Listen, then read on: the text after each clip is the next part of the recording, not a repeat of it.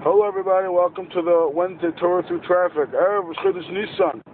Chayvus Alvavis, the first step in Sha'ar B'tachon, which talks about trusting in Hashem, is that if you don't trust in Hashem, you're automatically trusting in the alternative, which means, God forbid, your money, your job, your house. How did the Chayvus Alvavis, who is the chief, I guess you would call him, on B'tachon, how did he know this? Who said that's the way it is? Maybe somebody doesn't have bitachon, doesn't trust in Hashem because he's working on himself. Automatically means that he trusts in whatever he sees. What does it mean? How do we explain it?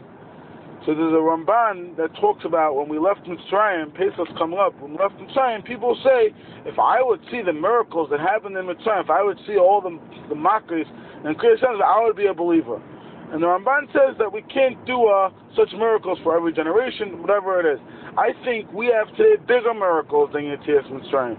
First of all, we know Rabbi Yisrael says the biggest miracle, way bigger than Yetzias Mitzrayim, is the fact that Netzach Yisrael Yeshaka, the Jewish people are still alive.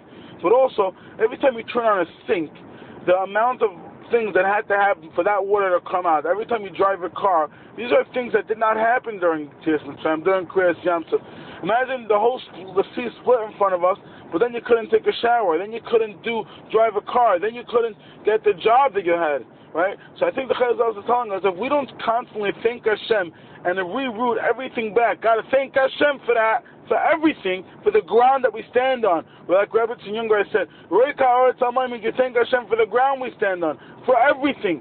Then automatically, subconsciously, we're building up Chas v'Shalom Kfira, but some type of an alternative belief system in our brains, in our minds, in our subconscious.